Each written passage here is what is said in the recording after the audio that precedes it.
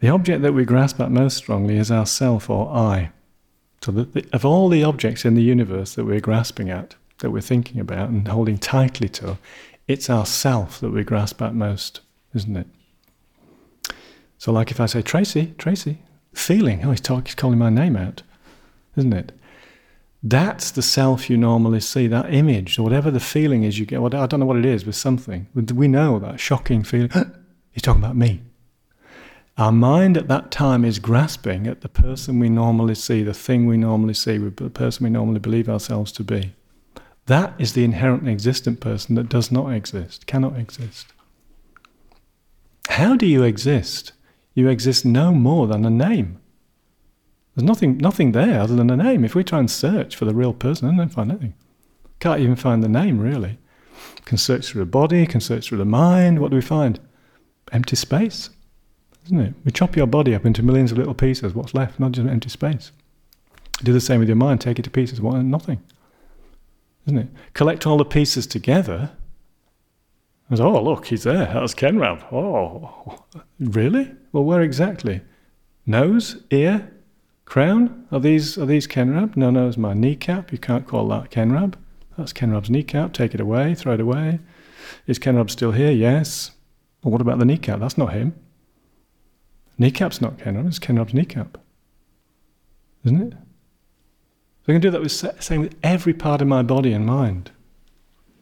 Understand? I can take it completely to pieces, this body and mind, and never find the Kenrab that I normally see or that you normally see. Never find. That's what emptiness means, is this unfindability. It's an unfindable, it's emptiness, like an empty space. And we say it's the truth, actually, because everything exists like that. And from that emptiness, from that empty space, arises the appearance of phenomena. Everything appears like a dream. Everything functions, everything exists. But it's only dreamlike. It's illusory. There is no solidity, there's nothing deep inside of us that is the real me. It makes me laugh when people say, you've got to be honest to yourself, you've got to be truthful to yourself, you're the real self, be honest to yourself, be truthful to yourself. Well, what self are we talking about? What self is that? Oh, it's the real self that really exists. Well, where is that real self, please? Find it. Can't. Can't find that self, you know? If we get this, it's so liberating. It is the path to liberation. Understanding the one object, emptiness, the things that they lack any true existence at all. There's nothing from the side of the object. And that everything that appears to us is just that. It's just an appearance. Just like Cleopatra in the dream, just like the Pokemon silly game thing. They're just illusions. Everything. You are an illusion. I'm an illusion. Like illusory. Yeah? So question comes, often people say, well, if I'm illusory, if I'm a dreamlike person, maybe this lady here is going to ask me because she's very sharp. She's going to say, if I'm just an illusion, then how come if someone slaps me across the face, it hurts my face? How come when I've got an illness in my stomach, it hurts my stomach? Why? If these things are not real, how come there's so much pain?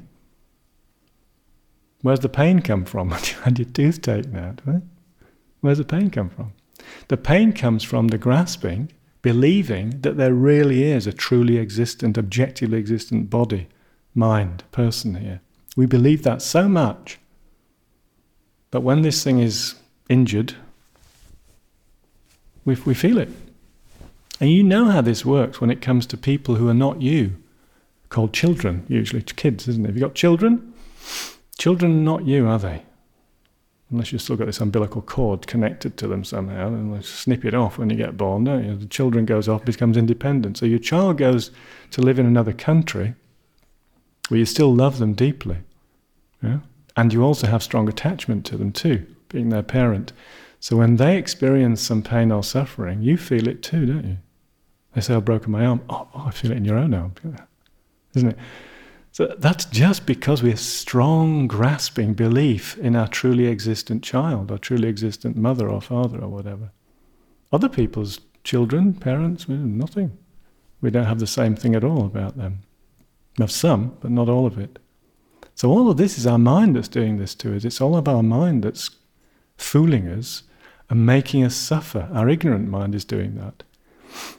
These teachings are trying to give us some wisdom, okay, so that we can stop all that suffering, so that we can get to the point where this body is decaying and rotting away and is being injured or whatever, you're having teeth pulled out or arms broken or what have you. But we recognize this is just an illusory body. It's not the body we normally see, that can't exist at all. It's just an illusory body. We have no grasping at that body whatsoever, and it will feel to us as if it's like a robot's arm being broken, or robot, they're not human, are they? They don't have feelings. Just breaking the leg on a robot. I mean, you understand? Like some sort of machine, just a machine. Just a machine. In fact, that's all the body is, and just a machine. It's not you, is it? Your body is you? Yes, I am my body. Really? Are you like your body? I feel sorry. Yeah. But we do, don't we? We grasp tightly at our body being us, and our body and mind being who we really are. And this is where all our pain and suffering comes from.